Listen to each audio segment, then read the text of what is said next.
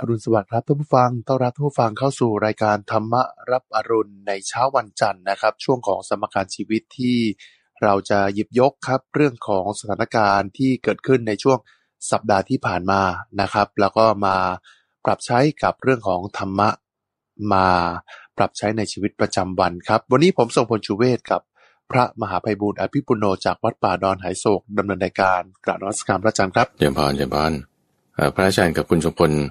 ก็จะมาพบกับท่านผู้ฟังสัปดาห์เว้นสัปดาห์ในช่วงของวันจันทร์ช่วงของสมการชีวิตโดยคุณทรงพลเนี่ยก็จะเป็นผู้ดำเนินรายการบันทึกสถานการณ์จะนำข้อมูลต่างๆในสังคมข่าวสารบ้านเมืองมาพูดคุยดูว่าเราจะมีประเด็นหรือว่าแนวทางธรรมะที่จะนำมาปรับใช้ได้อย่างไรเจริญพรครับแต่ละสัปดาห์นะครับก็จะเป็นจันทร์เว้นจันทร์แล้วก็วันจันทร์ก็จะเป็นเรื่องของการที่นำธรรมะมาปรับใช้ในการทำงานที่เราได้พูดคุยกันไปแล้วเมื่อ2สัปดาห์ก่อนส่วนสัปดาห์นี้เราก็จะนำเรื่องของสถานการณ์ในปัจจุบันเนี่ยแล้วก็มาจับเชื่อมโยงกับเรื่องของธรรมะเนี่ยเพื่อที่จะทำให้ท่านผู้ฟังเนี่ยได้เห็นภาพว่าสถานการณ์ปัจจุบันเป็นอย่างไรแล้วก็เราจะนำธรรมะต่างๆเนี่ยที่เราได้รู้และเข้าใจเนี่ยมาปรับใช้ในชีวิตประจำวันแล้วก็สถานการณ์ในประจำวันอย่างไรก็คือเราจะฉายภาพให้เห็นแหละครับว่าสถานการณ์ณวันนี้ข่าวสารในบ้านเมืองของเราเป็นอย่างไรแล้วก็มุมมองในเชิงธรรมะเนี่ยมีมุมมองอย่างไรแล้วก็จะนำธรรมะไปปรับใช้อย่างไรนะครับนี่คือธีมของรายการในเช้าวันนี้เรื่องของสถานการณ์ในช่วงสัปดาห์ที่ผ่านมากับการที่จะนำธรรมะมาปรับใช้ในกับสถานการณ์ในช่วงนี้นะครับเอาละครับมาดูเรื่องของข่าวแรกนะครับที่ถือว่าก็เป็นสิ่งที่ฮือฮาในโลกโซเชียลนะครับก็คือว่ามีข่าวว่าพระรูปหนึ่งเนี่ยที่จังหวัดเพชรบูรณ์นะฮะที่จังหวัดเพชรบูรณ์เนี่ยหลวงพ่อท่านหนึ่งเนี่ยสามารถเสกใบมะขามออกมาเป็นตัวต่อตัวแตนได้นะครับแล้วก็มีการแชร์กันมากในโลกออนไลน์นะครับคำถามก็อยู่ที่ว่าเอ๊ะแล้วเรื่องนี้เนี่ยถ้ามองในมุมมองของธรรมะแล้วก็หลักธรรมแล้วเนี่ยพระอาจารย์มีมุมมองแล้วก็หลักการยังไงครับโอเคครับก็กลับมาที่หลักคำสอนของพระพุทธเจ้าครับท่านก็จะแจกแจงเรื่องของปาฏิหาริย์เอาไว้คือนี่เป็นลักษณะแนวทางที่ว่าโอ้มันแบบเรื่องเหนือของมนุษย์ที่คนทั่วๆไปเขาจะไม่ได้ทำกันได้ถูกไหมอันนี้เรายกเรื่องนักมายากลเล่นกลอะไรเน้นยกเอาไว้นั่นคือถ้าเป็นแบบความสามารถพิเศษอะไรประมาณเนี้ยในทางคำสอนของพระพุทธเจ้าเนี่ยท่านก็จะยกเรื่องของปาฏิหาริย์โอเคนะโดยท่านแจกแจงเรื่องปาฏิหาริย์ไว้เป็น3อย่างเอาอย่างที่เรามักจะฮือฮากันก็จะจัดอยู่ในส่วนที่เรียกว่าอิทธิปาฏิหาริย์ครับอิทธิปาฏิหาริย์นี่เช่นเหาะเหินเดินอากาศสามารถที่จะเดินบนน้ำได้ดำดินได้ปรากฏตัวไปที่ไกลๆได้แป๊บเดียวเนี่ยทำในสิ่งที่มนุษย์ทำไม่ได้เหนือมนุษย์ว่าอย่างนั้นใช่เรื่องของเหนือมนุษย์นี่ก็ประเภทที่1ส่วนประเภทที่2นี่ก็คือสามารถทักจิตทายใจของคนได้รู้ว่าเขาคิดอย่างนี้อย่างนี้เขาคิดข้อนี้แล้วเขาคิดข้อนี้ต่อไปอันนี้เราสามารถทักจิตทายใจได้อันนี้เรียกว่าอาเทศนาปาฏิหาริย์คือบอกตามที่เขาคิดได้รู้ได้รู้ใจได้แล้วอย่างที่3ก็ได้พูดถึงอนุสาสนีปาฏิหาริย์คือคำสอนแล้วให้ปฏิบัติแล้วทำตามได้เช่นว่าท่านสอนเรื่องสมาธิเรื่องศีลเรื่องปัญญาแล้วก็ทำสมาธิปัญญาให้เกิดขึ้นได้จริงๆเลยนะอันนี้ถือเป็นปาฏิหาริย์อย่างที่3โอเคทีนี้ในทางคำสอนของพระพุทธเจ้าใน2ข้อแรกที่ว่าเป็นอิทธิปาฏิหาริย์หรืออาเทศนาปาฏิหาริย์นี่พระพุทธเจ้าเนี่ยท่านไม่ยกย่องเลยเพราะว่าถ้าไปเทียบเคียงกับวิชามายากลหรือวิชาที่เขาจะสามารถที่จะทำให้ดูเหมือนลอยได้เหาะได้เดินบนน้ำได้หรือเขาจะมีกลในลักษณะที่ว่าให้คุณทรงพลเลือกไพ่มานะแล้วก็ทำอย่างนั้นนับอย่างนี้บอกข้อนี้เดี๋ยวจะสามารถรู้ได้ว่าคุณทรงพลเนี่ยเลือกไพ่เบอร์อะไรเอาไว้นี่ครับอันนี้ก็จะมีวิธีการเทคนิคที่พอไปเปรียบเทียบกันปุ๊บเนี่ยโอ้ยอาเทศนาปาฏิหาริย์อิทธิปาฏิหาริย์นี่กลายเป็นของไม่มีค่าไปแต่จริงๆอ่ะ คืออิทธิปาฏิหาริย์กับอเทศนาปาฏิหาริย์นี่มีค่ามากๆเลยนะคือไม่ใช่ว่าวิชาที่แบบใช้กลลวงหรือเป็นมายากลแต่เกิดขึ้นจริงๆอ่ะด้วยเหตุปัจจัยคือสมาธิและก็ปัญญามีสมาธิอิทธิปาฏิหาริย์นี่เป็นปัญญาเกิดขึ้นได้จริงๆนะคือเหนือกฎของฟิสิกส์อะไรอย่างนี้ไปเลยแต่ว่าพอเอาไปเปรียบเทียบกับวิชาอื่นๆอย่างนั้นที่เป็นมายากลเป็นต้นเนี่ยคนก็จะเข้าใจว่าอันนี้หลอกเนี่ยก็จึงไม่ยกย่องสองข้อนี้เลยถึงไม่ยกย่องเลยแล้วก็จะมายกย่องในส่วนที่เป็นอนุสาสนีปาฏิหาริย์คือการทำตามคำสอนในเรื่องของศีลสมาธิปัญญานี่ทีนี้อย่างไรก็ตามในทั้ง3ข้อนี้มันก็ต้องแยกส่วนไปอีกนะว่าเป็นตัวเองทำเองหรือว่าคนอื่นทำให้ในข้อ3ข้อนี้คือท่านเน้นมาในเรื่องของคนคนนั้นเนี่ยทำเองแต่ถ้าดูตัวอย่างตามข่าวเนี่ยคุณสมบัติบางทีมันอาจจะอาศัยว่าคนอื่นทำให้คนอื่นเนี่ยเช่นเทวดาอย่างนี้เป็นต้นนะครับมันก็จะมีเคสในสมัยพุทธกาลเนี่ยท่านพระอนุรุทธะสมัยชาติก่อนๆของท่านเนี่ยอยู่ๆก็มีขนมเกิดขึ้นในถาดทองคำที่ยกเป็นอาหารมาให้ยกอาหารมาให้เสร็จปุ๊บอยู่ๆก็มีขนมเกิดขึ้นในถาดนั้นในชาติที่ท่านเป็นพระอนุรุทธะนั่นแหละนะตอนที่ยังไม่บวชก่อนบวชเนี่ยนี่เหมือนกับว่าเป็นปาฏิหาริย์เกิดขึ้นก็จะไม่แต่ว่าตัวเด็กชายอนุรุทธะสมัยก่อนบวชเนี่ยไม่ได้เป็นคนทำคือเทวดาเนี่ยทำให้เพราะฉะนั้นในเคสที่แบบว่าอยู่ๆมีการเปลี่ยนแปลงธาตุแบบนั้นเป็นแบบนี้บางทีก็คนอื่นทำให้ก็ได้เทวดาเสกให้ก็ได้ก็มีอันนี้เป็นไปได้ครับเคสก็เคยเกิดมาแล้วก็ถ้าจะมาพูดถึงเรื่องของพระสงฆ์นะว่าการแสดงอิทธิปาฏิหาริย์อะไรเนี่ยลักษณะของปาฏิหาริย์ที่จริงๆในทางคำสอนของพระพุทธเจ้าเนี่ยก็จะต้องตกมาที่3ข้อนี้คือจะไม่ใช่ว่าเทวดาทำให้อย่างนั้นแต่หมายถึงว่าต้องเป็นอิทธิปาฏิหาริย์แบบเหาะเหินเดินอากาศอเทศนาปาฏิหาริย์ทักจิตไทยใจคนแล้วก็อนุสาสนีปาฏิหาริย์คือการที่มีศีลสมาธิปัญญาต้องลงมาในข้อนี้แล้วถ้าทำได้จริงๆนะอันนี้ดีมากเลยแต่ว่าถ้าไม่มีจริงแล้วทำให้คนอื่นเขาเข้าใจว่าตัวเราเองมีอันนี้ก็จะไม่ดีไม่ถูกผิดศีลหรือว่าต่อให้มีจริงก็ตามแล้วแสดงให้คนอื่นเห็นมันก็จะมีความเศร้าหมองในศีลของตนทีนี้อย่างไรก็ตามคนเราเนี่ยมันมักจะฮือฮาในเรื่องที่แบบว่าเหนือมนุษย์ก็จึงต้องมาเตือนสติกันตรงนี้คุณสมบัติว่าเรื่องที่เหนือของมนุษย์จริงๆเนี่ยคือมันบางทีเราอาจจะเข้าใจว่าเสกอันนั้นได้เปลี่ยนแปลงธาตุได้อันนี้เป็นเรื่องแบบโอ้โหตื่นตาตื่นใจแต่จริงๆแล้วนะถ้าพระพุทธเจ้าท่านเน้นมาเนี่ยคือปาฏิหาริย์จริงๆเนี่ยคือจิตที่เป็นสมาธิจิตที่มีปัญญาอย่างเช่นว่าคนทั่วๆไปท่านจะเน้นมาในจุดนี้ว่าคนทั่วๆไปเนี่ยเวลาเจอเรื่องน่าพอใจก็ดีใจใช่ปะล่ะครับเจอเรื่องไม่น่าพอใจโอ้ทุกข์ใจอันนี้คนทั่วๆไปอันนี้คนทั่วๆไปคนที่ต่ำกว่าคนทั่วๆไปเนี่ยก็คือว่าผิดศีลเนี่ยก็คือแบบกายเป็นคนก็จริงแต่ว่าจิตใจเนี่ยเป็นสัตว์เช่นว่าขโมยของคนอื่นเขาก็เหมือนสัตว์เดรัจฉานที่สัตว์มีกำลังมากกว่าเบียดเบียนสัตว์ที่มีกำลังน้อยกว่าไม่รู้จักใครเป็นเจ้าของอะไรอย่างนี้คนที่ผิดศีลเนี่ยมีจิตใจที่ต่ำกว่ามนุษย์ลงไปใช่ไหมคนที่มีศีลเนี่ยก็คือจิตใจเป็นแบบของมนุษย์ละทีนี้ถ้าบอกว่าเหนือคนขึ้นไปเหนือมนุษย์ขึ้นไปคือมีเรื่องทุกข์ใจก็ยังเฉยชิวๆได้มีเรื่องสุขใจก็เห็นตามความเป็นของไม่เที่ยงได้มีปัญญาได้จิตใจแบบเนี้ยนี่เหนือกว่าของมนุษย์อันนี้ท่านว่าเนี่ยเป็นปาฏิหาริย์เป็นความเหนือของมนุษย์ที่แบบว่าสำคัญมากจริงๆนะเพราะฉะนั้นคนที่แบบว่าสามารถสร้างปาฏิหาริย์ข้อนี้ได้ก็รอท่านนี่แหละ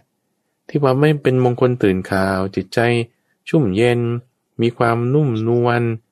แล้วก็เจอเรื่องน่าพอใจไม่พอใจก็ยังดีอยู่ได้นี่อันนี้ก็เราเหนือมนุษย์แล้วเป็นปาฏิหาริย์แล้วนี่ดีมากๆ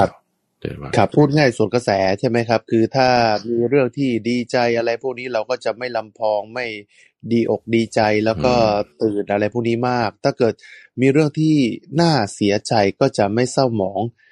มากๆนะฮะนั่นก็คือสิ่งที่เหนือมนุษย์แล้วนะครับสำคัญคือถ้าเราไปดูประเด็นนี้แล้วเนี่ยอาจจะเป็นเรื่องของสติใช่ไหมพระอาจารย์คือหมายความว่าเราอ่านข่าวอะไรก็ตามเนี่ยเราก็ต้องนึกย้อนเข้ามาหาตัวเราเองว่าถ้าเขาลงข่าวว่านี่เป็นปาฏิหาริย์ปาฏิหาริย์จริงๆคืออะไรนะก็ตามที่ว่ามานี้ตัวเราจะสร้างปาฏิหาริย์ได้ไหมนะก็อย่างที่ว่ามานี้เนี่ยเราจะได้ประโยชน์จากข่าวคือถ้าสมมติว่าข้อไม่ดีอย่างเช่นว่าสมมติมีข่าวมาเสร็จปุ๊บเราก็ด่าคนนั้นมากคนนี้คนนั้นไม่ดีจุดนั้นจุดนี้อันนี้เราถือว่าเราอ่านข่าวแล้วเราก็จะไปตามกระแสไง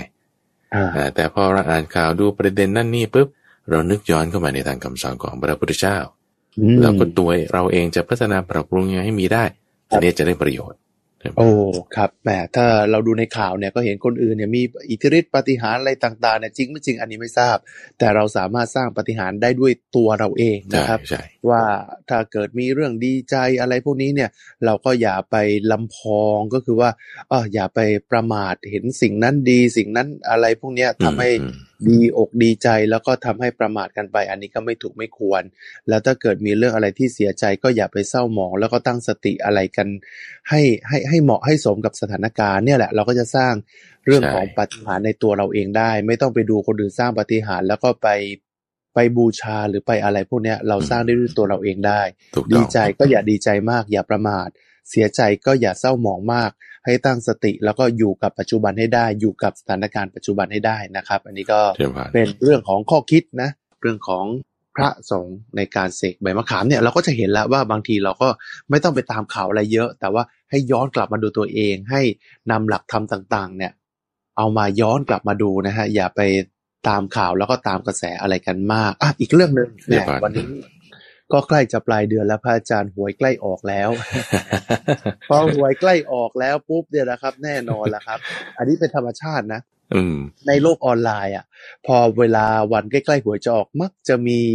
ฟีดเกี่ยวกับว่าเรื่องหวยใช่ไหมล่ะเรื่องหวยเลยบอกว่าเลขนั้นมาอย่างนั้นเลขนี้มาอย่างนี้สังเกตดูได้เลย3 วันก่อนหวยออกจะมีว่าราศีใดจะเป็นราศีที่ร่ำรวยถูกหวยหรือว่ามีข่าวเกี่ยวกับหวยอะไรพวกนี้นะฮะอิทธิฤทธิปาฏิหาริย์จะออกมาช่วย 2-3 วันก่อนหวยออกนะครับอันนี้เป็นธรรมชาติของโลกออนไลน์เลยเราจะเห็นข่าวนี้กันเยอะแต่ล่าสุดเมื่อสัปดาห์ที่แล้วเนี่ยย้อนกลับไปดูมีเรื่องของข่าวเจ้าแม่ใบ้หวยคนดังคนหนึ่งเนี่ยที่ชื่อว่าแม่น้ำหนึ่งเนี่ยเขาชอบใบ้หวยแหละเขาจะชอบบอกว่างวดนี้ออกอะไรงวดนั้นออกอะไรเนี่ยแล้วบังเอิญก็อาจจะมีคนไปถูกปุ๊บเนี่ยคนก็เชื่อว่าโอ้โหแม่น้ำหนึ่งเนี่ยโอ้แม่นมากเลยครับแล้วปรากฏว่าเขาก็ไปไลฟ์สดใน Facebook แล้วก็คือไลฟ์สดอย่างเดียวไม่พอคือไปบอกเลขแต่ก็ดันไปชวนให้คนเล่นการพนันหวยใต้ดินออนไลน์เว็บไซต์การพนันอะไรพวกนี้เนี่ยตำรวจก็เลยไปจับรูปตัวเลยไปจับเพราะบอกว่าโอ้ยอย่างเงี้ยผิดกฎหมายถ้าคุณจะใบ้หวยแล้วไปบอกเรื่องของหวยใต้ดินเรื่องของเว็บพนันออนไลน์อันนี้ผิดกฎหมายทำไม่ได้อันนี้คือข้อเท็จจริงคำถามอยู่ที่ว่าครับพระอาจารย์ครับมุมมองตรงนี้ในหลักการของธรรมะเนี่ยการใบ้หวยการตื่นมงคลพระอาจารย์มีมุมมองว่ายังไงครับในเงื่อนไขของการหาเลี้ยงชีพนะถ้าจะดูในข้อนี้ก็คือว่าคนเราก็ต้องหาเงินทองเราก็ต้องหาเลี้ยงชีพลักษณะการหาเลี้ยงชีพพระพุทธเจ้าก็จะจำแนกไว้เป็น2 ส่วนคือส่วนที่ว่าต้องเตรียมการงานมากแล้วก็ใช้เวลามากนั่นพวกการเกษตรก็ส่วนหนึ่งส่วนที่เป็นลักษณะว่าไม่ต้องเตรียมการงานมากมีกิจการงานน้อยเช่นพวกการค้าขายก็ส่วนหนึ่งก็จะเน้นมาที่2 ส่วนนี้แล้วก็การใช้ศิลปะต่างๆเช่นการคำนวณการรับราชการทหารข้าราชการพลเรือนก็จะเน้นไปส่วนนี้ทีนี้ที่ท่านเตือนไว้คือส่วนที่เรียกว่าเป็นอบายมุขเนี่ยก็คือการพนันเนี่ยเป็นอบายมุขอย่างหนึ่งบางคนก็หาเลี้ยงชีพด้วยการพนันไงซึ่งถ้าหาเลี้ยงชีพด้วยการพนันปุ๊บอบายเนี่ยหมายถึงทางต่ำมุขเนี่ยหมายถึงปากทางถ้าไปทางนี้มันก็จะเป็นทางที่ไปสู่ความงมงายเรื่องให้เสียเงินทองเรื่องให้ไม่มีใครเชื่อคำพูดเรื่องที่จะให้เกิดไปนรกกำเนิดโดยฌานเปรตวิสัย เพราะฉะนั้นถ้าไปทางอบายมุขนี่ไม่ดีเลยทีนี้คำว่าอบายมุขเนี่ยก็ต้องดูลงจุดที่ว่าอะไรคืออบายมุขเพราะว่าการมัวเมามอมเมาเนี่ยเป็นลักษณะของอบายมุขเป็นฐานที่ตั้งให้เกิดความประมาทโอเคนะคำว่าฐานที่ตั้งให้เกิดความประมาทเนี่ยหมายความว่าไอ้ตอนที่คุณเล่นอยู่ไอ้ตอนที่คุณไปคิดนึกเรื่องนี้อยู่เนี่ยมันก็ยังไม่มีปัญหาแต่ถ้าปัญหามันจะเกิดเช่นการผิดศีลเป็นต้นการด่าว่ากันเป็นต้นการทำร้ายเป็นต้นเวลามันจะเกิดตรงนี้ถ้าอะไรที่เข้าข่ายกิจกรรมแบบเนี้ยอันนี้เราเรียกได้เลยว่าเป็นอบายมุขที่ท่านจำแนกไว้ก็จะการคบเพื่อนชั่วการดื่มสุราการเล่นการพนันหรือแม้แต่ความขี้เกียจขี้คร้านคือบางทีเราอาจจะทำงานออฟฟิศเราอาจจะทำงานข้าราชการแต่ถ้าเราขี้เกียจขี้คร้านความขี้เกียจขี้คร้านน่ะก็เป็นอบายมุขอย่างหนึ่งหรือคุณอาจจะทำงานเป็นเซลล์ทำงานเป็นหมอเป็นพยาบาลเป็นวิศวกรแต่ถ้าเผื่อว่าคุณคบเพื่อนชั่วการคบเพื่อนชั่วนั้นก็เป็นอบายมุขอย่างหนึ่งเพราะฉะนั้นเวลาเราจะหาเลี้ยงชีพเนี่ยเราจะต้องห่างไกลอบายมุขนี้ให้ได้ไม่ใช่ว่าหมายถึงว่าคุณรับราชการแล้วคุณจะถือว่าฉันเป็นสัมมาอาชีพนะมันไม่แน่มันไม่แน่ซึ่งอบายมุขตรงนี้แหละที่ว่ามอมเมาให้เกิดความลุ่มหลงมัวเมาอันนี้อันตรายพระอาจารย์ครับเรื่องของอบายมุขเนี่ยถ้าจะพูดถึงเรื่องของบางคนเนี่ยที่เข้าประกอบวิชาชีพเช่นเปิดผับเปิดบาร์เปิดอะไรพวกนี้เนี่ยที่คือถ้าเรามองปุ๊บเนี่ยมันก็คือการขายน้ำเมาอันนี้มันผิดศีลคือบางครั้งเนี่ยการทำมาหาเลี้ยงชีพเนี่ยเราก็จะต้องทำมาหาเลี้ยงชีพแต่ถ้าเกิดไปเปิดผับเปิดบาร์แล้วก็ขายน้ำเมาอบายมุขอะไรพวกเนี้ยเขาจะบาปไหมพระอาจารย์เอาความบาปเนี่ยเราต้องดูเอาตัวที่ว่าเราจะปฏิบัติได้เอาที่ว่าปฏิบัติได้เนี่ยคือ5อย่างศีล5นี่เราก็ต้องมีให้เต็มที่ละทีนี้ที่เพิ่มเติมขึ้นไปถ้าพูดถึงการค้าขายถ้าพูดถึงการค้าขายก็คือการค้าขายน้ำเมาอย่าทำการค้าขายสัตว์เป็นค้าขายเนื้อสัตว์ค้าขายยาพิษค้าขายอาวุธ5อย่างเนี้ยเราให้หลีกเลี่ยงแต่ถ้าจะผิดศีลเนี่ยมันไม่ผิดศีลอยู่แล้วครับเพราะว่าเราไม่ได้กินแล้วเราก็ไม่ได้ฆ่าโอเคไหมแต่มันเป็นซัพพลายเชนเดียวกันสมมติคุณค้าขายน้ำเมามันก็ต้องมีคนกินใช่ไหมล่ะคุณอยู่ในห่วงเป็นอยู่ในส่วนของการกระทำที่ไม่ดีนั้นหรือคุณอาจจะไม่ได้ฆ่าก็จริงแต่ว่าคุณซัพพลายอาวุธคุณขายอาวุธคุณขายยาพิษมันก็ต้องทำให้เกิดการฆ่าก็อยู่ในห่วงอยู่ในสายเส้นเดียวกันแต่ว่าผิดศีลเนี่ยมันไม่ผิดอยู่แล้วเพราะฉะนั้นเราก็พยายามทำอาชีพของเราเนี่ยให้มันบริสุทธิ์มากยิ่งขึ้นตอนนี้มันจะยังเปลี่ยนไม่ได้ก็ค่อยๆดูว่าจะเปลี่ยนไปยังไงแนวทางจะไปทางไหนอาชีพอีกเยอะแยะก็มีก็ค่อยๆปรับเอาละถ้าเกิดเรื่องของผับบาร์ก็ว่ากันไปแต่ถ้าเกิดเป็นร้านขายของชำเซเว่นหรือว่าต้องขายบุหรี่ขายเหล้าเนี่ยคือร้านขายของชำเนี่ยเขาจะมีขายบุหรี่ขายเหล้าอยู่แล้วพระอาจารย์คือถ้าคนที่ขายบุหรี่ขายเหล้าเนี่ยให้กับคนทั่วไปแบบนี้แบบนี้มันจะทำให้เขาแบบมีมลทินมัวหมองหรือว่าจะทำให้บาปไหมพระอาจารย์คุณชมลองดูกฎหมายบ้านเมืองทั่วไปตอนนี้นะแม้แต่ว่าไอ้บุหรี่เนี่ยคุณจะมาดิสเพลย์ให้เห็นภาพที่แบบว่าน่าชวนซื้อเนี่ยเขาก็มาห้ามแล้วแล้วจะขายสุราเขาก็ต้องจำกัดอายุด้วยคุณอายุเท่าไหร่บางวันก็ขายได้บางวันก็ขายไม่ได้เอาแค่ว่าเรื่องของกฎหมายบ้านเมืองยังไม่ต้องพูดถึงหลักธรรมเนี่ยเขาก็ยังห้ามเราเลยคือกฎหมายบ้านเมืองบางทีผมก็รู้สึกว่ามันย้อนแย้งกันพระอาจารย์คือเราเปิดให้ขายบุหรี่ขายเหล้าแล้วก็กำหนดช่วงเวลาก็จริงแต่ว่าภาษีที่เราเก็บคือภาษีสรรพสามิตคือทั้งบุหรี่ทั้งเหล้าคือเราก็ได้คือรัฐบาลเนี่ยก็ได้ภาษีจากบุหรี่แล้วก็เหล้าแต่ในทางกลับกันเนี่ยหน่วยงานต่างๆเนี่ยก็พยายามที่จะบอกว่าเฮ้ยการดื่มเหล้าการสูบบุหรี่เนี่ยมันก็เป็นสิ่งที่ไม่ดีอย่างสสสเนี่ยเขาก็รณรงค์กันอย่างต่อเนื่องคือหลายสิ่งหลายอย่างในบ้านเมืองเราเนี่ยบางทีผมมองแล้วผมก็สับสนเหมือนกันว่าตกลงแล้วเนี่ยเราจะเดินไปในทิศทางไหนเราบอกว่าเมืองไทยเป็นเมืองพุทธเมืองไทยเป็นเมืองพุทธแต่ก็ยังมีบุหรี่และเหล้าโอเคแหละเราก็ต้องเข้าใจสถานการณ์ปัจจุบันว่าเราจะห้ามผู้คนเนี่ยไม่สูบบุหรี่ไม่ดื่มเหล้าก็ไม่ได้เพราะว่าอย่างเทศกาลพระอาจารย์ไม่ว่าจะเทศกาลหยุดยาวไม่ว่าจะเป็นสงกรานต์ปีใหม่เนี่ยปฏิเสธไม่ได้จริงๆว่า มันก็ต้องมีเรื่องของสุรายาเมาอันนี้นี่มันเป็นสิ่งที่มันเกิดกับเราอยู่แล้วแต่เราจะอยู่ร่วมกันยังไงพระอาจารย์นี่แหละคือโดยทั่วไปเราก็พยายามจะบริหารจัดการคือถ้าสมมติว่าจะห้ามเลยเนี่ยนะคุณผู้ชมลองคิดดูนะสมมติภาพโลกใบใหม่ที่ว่าทุกคนเนี่ยรักษาศีลห้าหมดเป๊ะเลยเนี่ยนะสมมตินะโลกใบใหม่ทุกคนรักษาศีลห้าหมดเป๊ะเลยเนี่ยเราจะพบเลยว่าไม่มีโรงฆ่าสัตว์แน่นอนไม่มีคนเลิกเลยใช่ปะไม่มีแบบค้าขายสุราอะไรพวกนี้ไม่มีเลยเลิกเลยนะเพราะฉะนั้นทุกคนเนี่ยรับประทานอาหารมังสวิรัติแน่นอนโอเคป่ะไม่มีคนฆ่าสัตว์ตายนี่เขายังไม่เอามากินเลยเขายังเอาไปเก็บไว้ฝังไว้ครับนี่คือโลกใบใหม่ที่บอกว่าทุกคนเนี่ยรักษาศีลห้าได้ดีหมดเลยเหมือนเป็นโลกในอุดมคติโอเคทีนี้ประเด็นมันคือว่าคนที่จะตามศีลห้าได้เป๊ะหมดเนี่ยมันก็ไม่ได้100%ทุกคนไม่มีทางเลยในโลกปัจจุบันนี้ยากมากคือสมัยที่ว่าทุกคนรักษาศีลห้าได้หมดมันก็มีอยู่แต่ว่าไม่ใช่ทุกวันนี้มันไม่เป็นเพราะฉะนั้นด้วยความที่มันไม่ได้อะเขาอยากกินก็เขาอยากจะทำแล้วถ้าทำแล้วกินแล้วมันมีปัญหาเขาก็ต้องพยายามที่จะแบบจัดการไงการบริหารจัดการงั้นใช้วิธีการไหนดีเอาเงินเพิ่มภาษีให้คนที่บอกว่าจะต้องกินต้องจ่ายแพงหน่อยงั้นก็มีมาตรการนั้นมาตรการนี้มันก็จึงออกมาเป็นแบบที่เราเห็นเนี่ยมันต้องมีความวุ่นวายมีความที่แบบไม่ลงล็อกปรับไม่ทันสมัยนั่นนี่โน่นแล้วคนก็หากินกันตามช่องตามรูตามแบบนี้ไปเนี่ยมันท่านจึงบอกว่าลักษณะของการครองเรือนเนี่ยมันจึงวุ่นวายแล้วก็จะสับสนชัดเจนเนี่ยมันก็แป๊บเดี๋ยวมันก็เปลี่ยนแปลงแล้วก็จึงแนะนำว่าโอ้ถ้าสมมติเราอยู่ครองเรือนนะอย่างน้อยให้มันได้แบบ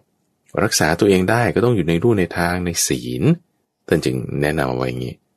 ถ้าผิดศีลปุ๊บเนี่ยมันจะได้มีปัญหานั่นนี่โน่นเอาอย่างน้อยอยู่ในศีลคนอื่นเขาไม่ตามศีลเราก็แบบพยายามประคับประคองจิตใจเราดูคิดดูพระอาจารย์เนี่ยแบบมีไลน์อย่างนี้ใช่ไหมล่ะครับไลน์อย่างนี้เราไม่อยากจะดูข่าวมันก็มาแล้วโดยเฉพาะยิ่งช่วงก่อนหวยออกเนี่ยเซกชันหวยเนี่ยมันมาข้างหน้าเป๊ะเลยมันเป็นอย่างนั้นเนี่ยวันนี้ครับทุกที่มีไทม์ไลน์เพราะฉะนั้นเราก็ต้องรู้จักที่จะระวัดระวังเขาเรียกว่าสำรวมอินทรีย์ที่จิตใจของเราครับต้องรักษาจิตของเราให้ดีมากๆเลยครับก็ต้องคือเราต้องบริหารจัดการชีวิตสำรวมอินทรีย์นะคือสิ่งที่เป็นภาษาเนี่ยที่เข้ามาทางตาหูจมูกลิ้นกายเนี่ยเราก็ต้องรู้จักที่จะกลั่นกรองอะไรหลายอย่างเนี่ยก็จะทำให้เราสามารถอยู่ในโลกใบนี้ได้อย่างปกติสุขแต่พระอาจารย์คือคนที่เขาอยู่ในมุมมองของอบายมุขคือคนที่อยู่ในวงการอบายมุขอันนี้คือจำเป็นต้องขายเหล้าต้องขายบุหรี่เพื่อเลี้ยงชีวิตหรือว่าบางคนที่เขาจะต้องขายจริงๆอย่างพนักงานเซเว่นอย่างเงี้ยคือมีคนมาซื้อบุหรี่มีคนมาซื้อเหล้าก็ต้องขายให้กับเขาตรงเนี้ยนะเขาก็มองว่าถ้าเป็นแบบนี้แล้วปุ๊บเนี่ย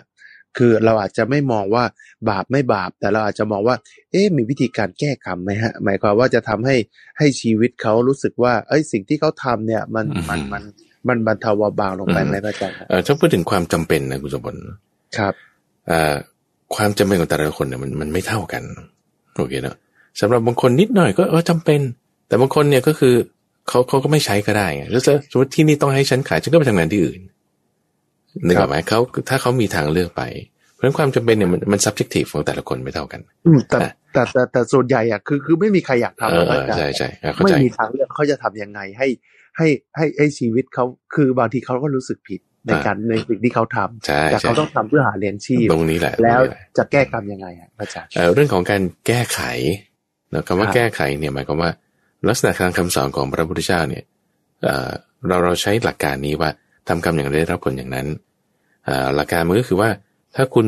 เอาเกลือผสมกับน้ำมันก็ต้องเค็มแต่ว่าเราก็เพิ่มปริมาณน้ำเอาเข้าใจไหมเราเพิ่มปริมาณน้ำเอาความเค็มก็จะลดลงเพราะฉะนั้นสมมติเราถูกบังคับในการที่จะต้องทำไม่ดีอย่างน้อยคุณก็ไปทำดีอื่นๆที่จะแบบว่าไม่ใช่เป็นการแก้นะแต่ว่าเป็นการที่จะเจือจางความไม่ดีนั้นที่มันจะได้รับผลเป็นความเค็มนั้นน่ะให้มันลดลงเพราะฉะนั้นก็แนะนำว่าในหน้าที่การงานบางทีเราก็ผิดบ้างถูกเขาสั่งเขาใช้บ้างเราก็ต้องทำงี้เราก็ไปแก้เรื่องอื่นอยู่บ้านคุณรักษาศีลได้ไหมหรือว่าคุณให้ทานได้ไหมคุณทำจิตให้สงบโดยการไป อยู่วัดฝึกปฏิบัติสมาธิภาวนาอ่านหนังสือธรรมะต่างๆนั่นนี่ก็เพื่อนดีเอาคุณธรรมดีๆอื่นๆตั้งเยอะแยะอีกอย่างมากมายเนี่ยเอามาทำแทนเอามาทำแทนคือไม่ใช่ว่าแบบแก้ล้างเหมือนกับว่าล้างบาปอะไรอย่างงี้ไม่ใช่นะครับแต่ว่าอย่างน้อยเพื่อให้จิตใจของเราเนี่ยมันมีที่พึ่งมีที่พึ่งที่จะไม่ไปตามอกุศลธรรมที่เราได้ทำไปครับทุกคนอยู่ในสังสารวัฏเนี่ยมันก็ทำทั้งบาปทั้งบุญมีทุกนั้นเนาะทุกคนแม้แต่พระพุทธเจ้าตอนเป็นโพธิสัตว์เองความไม่ดีท่านก็เคยทำเอาไว้แม้แต่ตอนที่ได้รับพยากรณ์แล้วก็ตามก็แก้ไขปรับปรุงเอาเพราะฉะนั้นส่วนที่บางทีเราด้วยความบีบคั้นของสังคมของสังวัตตะเราก็มาแก้จุดอื่นโดยการที่ว่าทำความดีอื่นๆแทนเช่นดูแลพ่อแม่เช่นพูดจาดีๆมีจิตเมตตามันก็จะค่อยๆเปลี่ยนแปลงไปในทางที่ดีขึ้นได้เนาะเช่นกันครับก็ย้อนกลับไปนิดนึงพอเราพูดถึงเรื่องนี้แล้วเนี่ยก็เรื่องของการแก้กรรมเรื่องของการทำสิ่งดีๆแล้วเนี่ยพระอาจารย์ก็สรุปไปว่าเรื่องของกรรมเนี่ยเราคงไปแก้อะไรไม่ได้แต่ว่าเราก็จะสามารถทำสิ่งดีๆเนี่ยเพื่อที่จะทำให้สิ่งที่เราทำผิดทำพลาดหรือทำอะไรไปเนี่ยให้มันลดน้อยเบาบางลงใช่ไหมครับอาจารย์อย่างเรื่องของการใบ้หวยพูดถึงการใบ้หวยเลยที่บอกว่าพอถึงใกล้ๆวันหวยออกแล้วเนี่ยคนก็จะตื่นมงคลคน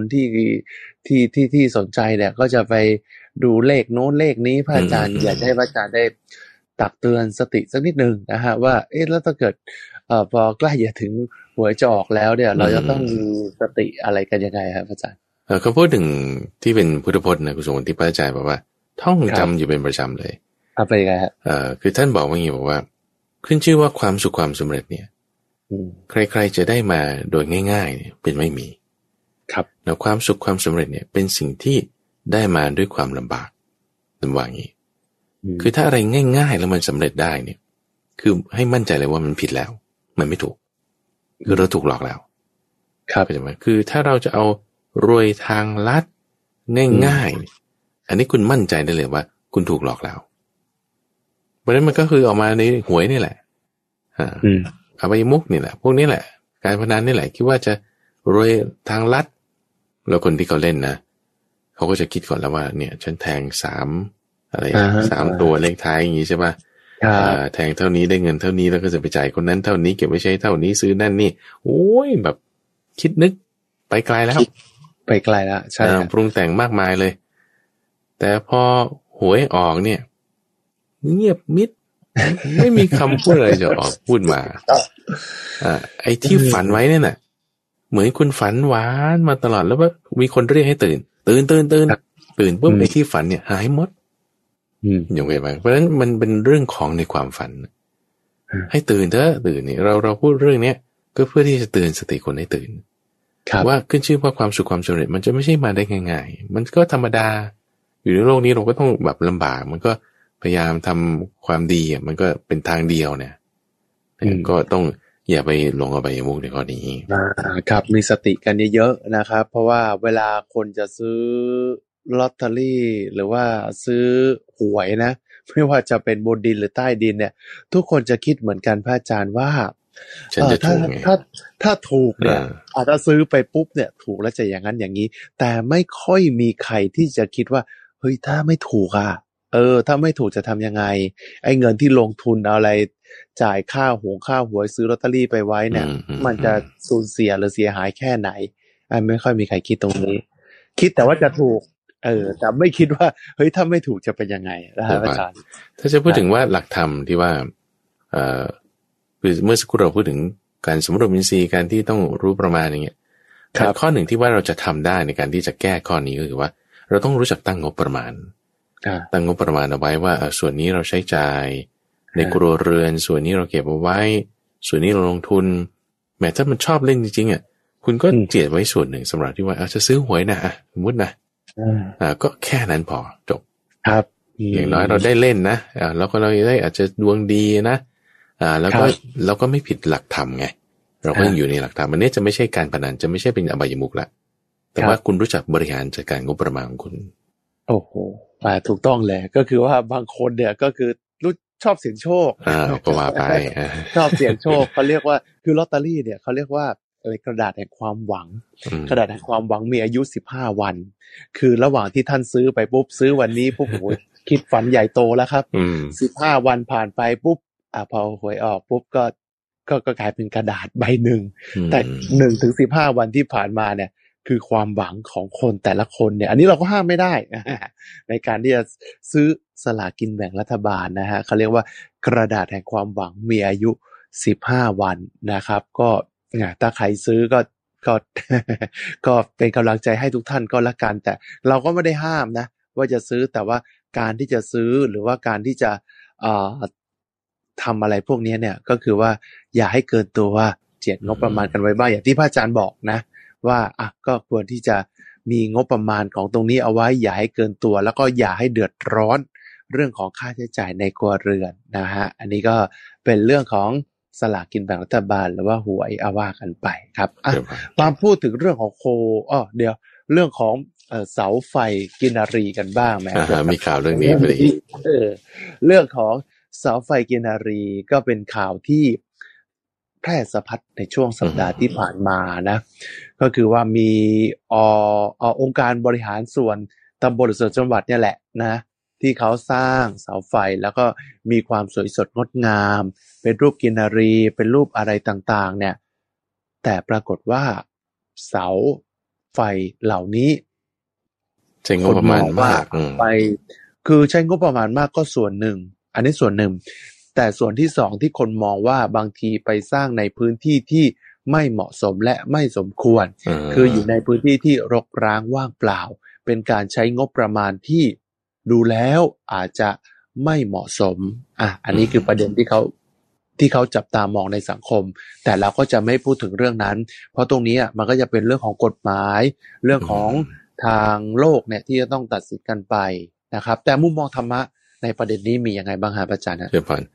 ในเรื่องความสวยงามของสิ่งต่างๆที่จะมาประดับตกแต่งคืออย่างที่คุณสมบัติว่านะว่าเรื่องระเบียบการบริหารจัดการบ้านเมืองก็ยกกันไปใช่ป่ะเรื่องวิธีการที่เขาจะจัดการงบประมาณยังไงก็ยกกันไปแต่ว่าถ้าเรามาดูหลักธรรมในข้อนี้เนี่ยมันมีเรื่องของท่านพระอนุรุตตะที่พอพระอาจารย์เห็นข่าวนี้ก็นึกได้แล้วว่าโคมไฟที่มีความสวยสดงดงามแล้วเขาก็แต่งเป็นในตามข่าวนี่นะโอ้แบบมีหลายดีไซน์มากเป็นเครื่องบินก็มีใช่ไหมเป็นกินรีเป็นตัว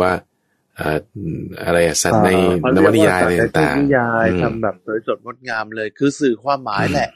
สื่อความหมายแหละในเสาไฟต้นนี้ไม่ใช่เสาไฟธรรมดาที่ส่องสว่างใช่ก็เลยทำให้นึกถึงเรื่องราวตอนที่ท่านพระอนุรุตตะเนี่ยตอนเป็นบำเพ็ญบารมีในชาติก่อนๆท่านก็ได้สร้างโคมไฟที่สวยงามแล้วการประดับประดาเนี่ยก็คือสร้างโคมไฟในถวายใครถวายพระพุทธเจ้าไม่ใช่ถวายตัวเป็นด้วยนะถวายเจดีย์ถวายเจดีย์คือท่านปรินิพพานไปแล้วเขาก็ทำเจดีย์ถวายตัวท่านเกิดในชาติก่อนนู้นน่ะก็ทำโคมไฟถวายแบบสวยสดงดงามมากจำนวนเยอะมากประดับประดาให้สว่างสวยไปหมดเลยเพราะฉะนั้นคือถ้าจะพูดว่ามันติดในที่บางทีก็ไม่สมควรนะก็จะพูดในภาษาบ้านเรานะเพราะมันสว่างไปมันสว่างเกินไปเปล่ามันตรงนั้นไม่เห็นจะมีคนจะไปติดทำไมก็ฉันจะทำอันนี้คือที่เขาทำนะที่ท่านพระอนุรุตตะทำในข้อนี้เนี่ยเป็นผลทำให้ท่านมีตาทิพย์ก็จะเป็นหนึ่งในคุณธรรมคือปัญญาในข้อตาทิพย์สามารถที่จะเห็นการที่สัตว์ไปเกิดไปจุติตายแล้วไปไหนยังไงสภาวะจิตเป็นยังไงได้นะด้วยผลของการกระทำในข้อที่ว่าทำแสงสว่างให้สวยสดงดงามครับแล้วก็ยังไม่ใช่แค่แสงสว่างยังมีการประดับธงชัยธงผืนผ้าความสวยงามการประดับประดาอะไรตกแต่งเนี่ยคือท่านก็จัดเต็มที่เนี่ยพอเห็นเรื่องความสวยงามของแสงสว่างก็เลยทำให้นึกถึงคุณธรรมในข้อนี้ทีนี้ความสวยงามในข้อนี้มันก็อยู่ที่คนตั้งจิตไงคือถ้าบอกว่าเราตั้งจิตดีกุศลธรรมก็เกิดอันนี้คือหมายถึงว่ามีผู้รับมีผู้ให้นะผู้รับในที่นี้คือพระพุทธเจ้า ผู้ให้ในที่นี้คือผู้ที่สร้างบุญทำบุญนั้นแล้วพอมีผู้ให้ผู้รับอย่างนี้จิตใจของผู้ให้ตั้งไว้ด้วยศรัทธาก่อนระหว่างและหลังผู้รับเนี่ยไม่มีกิเลสราคะโทสะโมหะผลบุญที่เกิดขึ้นในครั้งนั้นจากแสงสว่างนี่ก็มีมากทำให้ได้ผลเป็นตาทิพย์ตาทิพย์ที่จะเห็นว่าอนาคตเป็นยังไงอดีตเป็นยังไงอันนี้ก็จะเป็นความรู้อันหนึ่งของท่านด้วยครับมาอีกเรื่องหนึ่งนะครับเรื่องของสถานการณ์ในโลกปัจจุบันทุกวันนี้นะครับหลังจากที่ทางด้านของกระทรวงศึกษาธิการเนี่ยก็บอกแล้วว่าเปิดเทอมแล้วนะฮะตอนนี้ก็เปิดเทอมอย่างเต็มรูปแบบแล้วยกเว้นพื้นที่บางพื้นที่เนี่ยอย่างเช่นกรุงเทพมหานครนนทบุรีแล้วก็บางจังหวัดนะฮะที่เป็นพื้นที่สีแดงเนี่ยก็จะต้องมีการเรียนการสอนแบบออนไลน์นะฮะพอพูดถึงการเรียนการสอนแบบออนไลน์แล้วเนี่ยคือมีปัญหาเหมือนกันบอกว่าการเรียนแบบออนไลน์เนี่ยอาจจะเป็นเรื่องใหม่สำหรับทั้งนักเรียนแล้วก็ผู้ปกครองในช่วงนี้นะครับนักเรียนจะต้องมีการปรับตัวอย่างไรครับและพ่อแม่ผู้ปกครองจะต้องมีการปรับตัวอย่างไรครับด้วยการนำธรรมะมาปรับใช้ในการดำเนินชีวิตครับอาจารย์ครับโอเคหลักธรรมที่สามารถนำมาใช้ได้เลยก็คือสถานการณ์มันเปลี่ยนแปลงไปโลกสมัยก่อนโลกสมัยปัจจุบันสถานการณ์เปลี่ยนแปลงไปเนี่ยหลักธรรมที่จะนำมาใช้ในการที่เราจะปรับตัวได้ก็คืออย่าเพิ่งฟันธงไปว่าอันนี้เท่านั้นจริงอันอื่นเปล่าอันนี้คือการหลักการในการที่จะตามรักษาซึ่งความจริงเอาไว้เพราะว่าด้วยเทคโนโลยีเปลี่ยนแปลงไปวันนี้ทำอย่างนี้วันอื่นก็อาจจะต้องเปลี่ยนแปลงไปแบบไม่ใช่ทำเหมือนเมื่อวานเพราะฉะนั้นความสับสนเนี่ยมันมีแน่แต่ว่าถ้าด้วยจิตที่เราตั้งพร้อมที่จะรับความสับสนไว้แล้วเนี่ยเราก็จะไม่มองมันว่าเป็นความสับสนจะไม่เราแบบสับสนไปด้วยแต่เราพร้อมรับมือมันอยู่แล้วเอาเปลี่ยนก็เปลี่ยนวันนี้ว่าอย่างนี้ก็เปลี่ยนแปลงตามไปนี่คือข้อที่หนึ่งอย่าเพิ่งไปยึดถือว่าอันนี้เท่านั้นถึงจะได้แล้วก็จบมันไม่ใช่อย่าเพิ่งไปยึดถือโอเคนั่นนี่ข้อที่หนึ่งข้อที่สองก็คือว่าต้องแสวงหาผู้รู้ที่เขาจะมามีความรู้ว่าไอ้การทำแบบนี้มันจะให้ดีมันจะยังไงคำว่าผู้รู้เนี่ยอย่างเช่นในที่นี้เอาคนที่รู้เรื่องเทคโนโลยีวิธีการประชุมเขาควรจะทำไงเขาควรจะใช้เวลาเท่าไหร่ควรจะพูดเรื่องอะไรมีสื่อการสอนแบบไหนควรจะต้องมีคนที่เขาบอกว่าทำมาแล้วเขาเห็นปัญหาแล้วเราก็ฟังคำแนะนำของเขาเราก็จะต้องคอยปรับตัวตรงนี้ได้เพราะฉะนั้นก็คือเตรียมพร้อมที่จะเปลี่ยนแปลงหนึ่งสองคำว่าเตรียมพร้อมที่จะเปลี่ยนแปลงเนี่ยหมายความว่าคุณทำใจไว้แล้วเลยว่ามันไม่นิ่งแน่มันไม่นิ่งแน่นอนมันจะไม่เหมือนเดิมแน่นอนทำใจไว้เลยแล้วข้อที่สองต้องหาข้อมูลจากคนอื่นที่เขาทำมาแล้วดีเราก็แบบเอามาเลยไม่ต้องคิดใหม่ก๊อปปี้เอาคนนี้ทำอย่างนี้ได้โอเคผ่านทีนี้พอคนอื่นอีกเขาทำอย่างอื่นอีกได้เราก็เปลี่ยนแปลงตามไปเนี่ยแค่สองทักษะซึ่งสองทักษะเนี่ยอยู่ในหมวดธรรมตรงไหนอยู่ในหมวดธรรมการตามรักษาซึ่งความจริงแล้วก็การตามรู้ซึ่งความจริงการตามรักษาซึ่งความจริงก็คืออย่าเพิ่งเชื่อว่าสิ่งนี้เท่านั้นจริงสิ่งอื่นเปล่าส่วนการตามรู้ซึ่งความจริงเนี่ยก็คือต้องไปถามผู้รู้ที่เขาไม่มีราคะไม่มีโทสะไม่มีโมหะนะว่าเฮ้ยจริงๆความจริงเนี่ยมันเป็นยังไงเพราะว่าถ้ามีราคะโทสะโมหะมันก็จะถูกปรุงแต่งไปตามความชอบถ้ามีราคะไปตามความชังถ้าเป็นโทสะไปตามความไม่รู้ถ้าเป็นโมหะเหมือนเราใส่แว่นที่เป็นสีแดงเราก็เห็นอย่างอื่นๆเป็นสีแดงไปหมดก็ต้องไปหาคนที่เขามีความรู้ในเรื่องนั้นจริงๆซึ่งบางทีอาจจะยังไม่เจออาจจะเจอผิดคนอาจจะเจอถูกคนอันนี้เราต้องคอยปรับเอาคอยหาเอาทีนี้พอรู้ว่าวิธีนี้ดีแล้วเราจะตั้งตนไว้ในธรรมก็ทำบ่อยๆทำมากๆนี่จะเป็นขั้นตอนที่สามครับโดยแค่3ขั้นตอนเนี่ยเราจะสามารถปรับเปลี่ยนได้ซึ่งตัวพระเองคุณสมบัติอยู่วัดเนี่ยก็ต้องปรับเปลี่ยนกันเดี๋ยวอย่างพระอาจารย์ตอนนี้ก็ต้องมาทำรายการภาคออนไลน์ทุกค่ำวันเสาร์แล้วก็ไปทุกค่ำวันศุกร์ทุกค่ำวันศุกร์2 ทุ่มก็มีการไลฟ์สตรีมเตือนใจใช่ไหมอันนั้นคือกับคุณเตือนใจเนี่ยจะเป็นวันเสาร์อาทิตย์อันนั้นเราจะไม่ได้ไลฟ์แต่ว่าเรามีเพิ่มอีกรายการหนึ่งก็เรียกว่ารายการพุทธบริษัทที่จะเป็นลักษณะว่าเป็นวิดีโอแล้วก็มีการเขียนอธิบาย แล้วก็มีการตอบคอมเมนต์ไลฟ์สดกันเลยอย่างเงี้ยก็ต้องปรับเปลี่ยนครับคือถ้าพูดถึงเรื่องของการปรับเปลี่ยนพระอาจารย์ขอแทรกนิดนึงคือบางคนเนี่ยที่มีอายุเยอะแล้วเนี่ยนะเขาก็อาจจะมีความคิดว่าอุ๊ยฉันแก่เกินไปแล้วที่จะเรียนรู้เรื่องนี้ฉันแก่เกินไปแล้วที่จะต้องมาทำแบบนี้เนี่ยพระอาจารย์จะมีมุมมองอะไรที่จะเตือนสติเหล่านี้ได้บ้างพระอาจารย์คนแก่กับคนหนุ่มเนี่ยมันไม่ต่างกันตรงที่ว่าเราก็มีตาหูจมูกลิ้นกายใจเหมือนกันนั่นแหละครับสิ่งแวดล้อมตาหูจมูกลิ้นกายใจมันเปลี่ยนแปลงไปถ้าเราไม่เปลี่ยนตามเราก็จะอยู่ยากอย่างการไปพบปะเจอกันอย่างเงี้ยเขาไม่ให้ไปเจอกันคุณก็ต้องซูมเอาคุณต้องโทรเอาบางคนจะโทรเห็นหน้าว่าทำไม่เป็นรับสายไม่เป็นคุณก็ต้องฝึกบางคนปฏิเสธเลยนะพระอาจารย์คือแบบว่าโอ้ยฉันอายุเยอะแล้วเดี๋ยวฉันก็จะไปแล้วฉันจะเกษียณแล้วฉันก็ไม่ปฏิเสธเลยไม่รับรู้แล้วอะไรแบบนี้พระอาจารย์ก็ต้องหาช่องทางคือลักษณะบางคนก็อาจจะไม่พร้อมรับการเปลี่ยนแปลงคือข้อที่1ข้อที่2ก็ไม่มีทีนี้พอข้อที่1ข้อที่2ไม่มีไม่ใช่หมายความว่าเปลี่ยนไม่ได้มันก็จะต้องมีคนที่จะพูดให้เขาเข้าใจได้หรือไม่ก็อาจจะไม่ใช่เวลานั้นที่เขาจะเข้าใจได้ก็ต้องหาช่องเวลาคือมันต้องมีศรัทธาในการที่จะเปลี่ยนแปลงนะคำว่าศรัทธาในที่นี้หมายถึงสถานการณ์ที่มันสร้างให้เกิดความที่เราพร้อมที่จะเปลี่ยนแปลงได้อย่างเช่นว่าถ้าเราเจอลูกหลานหรือว่าคนใดคนหนึ่งที่ฉันต้องคุยกับคนนี้ให้ได้คุณมีศรัทธาในคนเนี้ยจิตใจคุณพร้อมที่จะเปลี่ยนแปลงเพราะว่าจะทำอะไรก็ได้ที่เพื่อจะให้ได้คุยกับคนนั้นให้ได้เพราะคุณมีศรัทธาในคนนั้นเพื่อพร้อมที่จะเปลี่ยนแปลงหรือเปล่าหรือเพราะนั้นมันก็เกี่ยวข้องกับเรื่องของคนว่าคนไหนล่ะที่จะมาบอกเขาหรือคนไหนล่ะที่เขาพร้อมที่จะคุยด้วยเพื่อที่จะให้เกิดการเปลี่ยนแปลงนั้นตรงนี้แหละคือศรัทธาไงถ้ามีศรัทธาแล้วเนี่ยจะมีการทำจริงแน่วแน่จริงแต่ถ้าไม่มีศรัทธาการทำจริงแน่วแน่จริงมันจะเกิดขึ้นไม่ได้คำว่าการทำจริงแน่วแน่จริงตรงจุดนี้คือการเปลี่ยนแปลงนี่แหละที่เราจะทำได้ถ้าเราแบบไม่มีการทำจริงแน่วแน่จริงเพราะไม่มีศรัทธามันจะไม่ไปไม่ได้ก็ต้องมีศรัทธาว่าคำว่าศรัทธาเนี่ยหมายถึงไม่ใช่ความเชื่อหรือความแบบงมงายนะแต่ศรัทธาในที่หมายถึงความมั่นใจหรือความเลื่อมใสหรือความที่จิตเราจะน้อมไปคุณมีความน้อมไปคุณมีความเลื่อมใสคุณมีความมั่นใจน้อมไปในการที่ว่าฉันต้องจะทำสิ่งนี้ให้ได้ฉันต้องไปเจอคนนี้ให้ได้ต้องทำแบบใหม่นี้ให้ได้แล้วคุณก็ลงมือทำไปนั้นมันจะทำได้เพราะศรัทธามันจึงต้องมานำไอ้เจ้าสิ่งต่างๆเหล่านี้ถึงจะมีการเปลี่ยนแปลงได้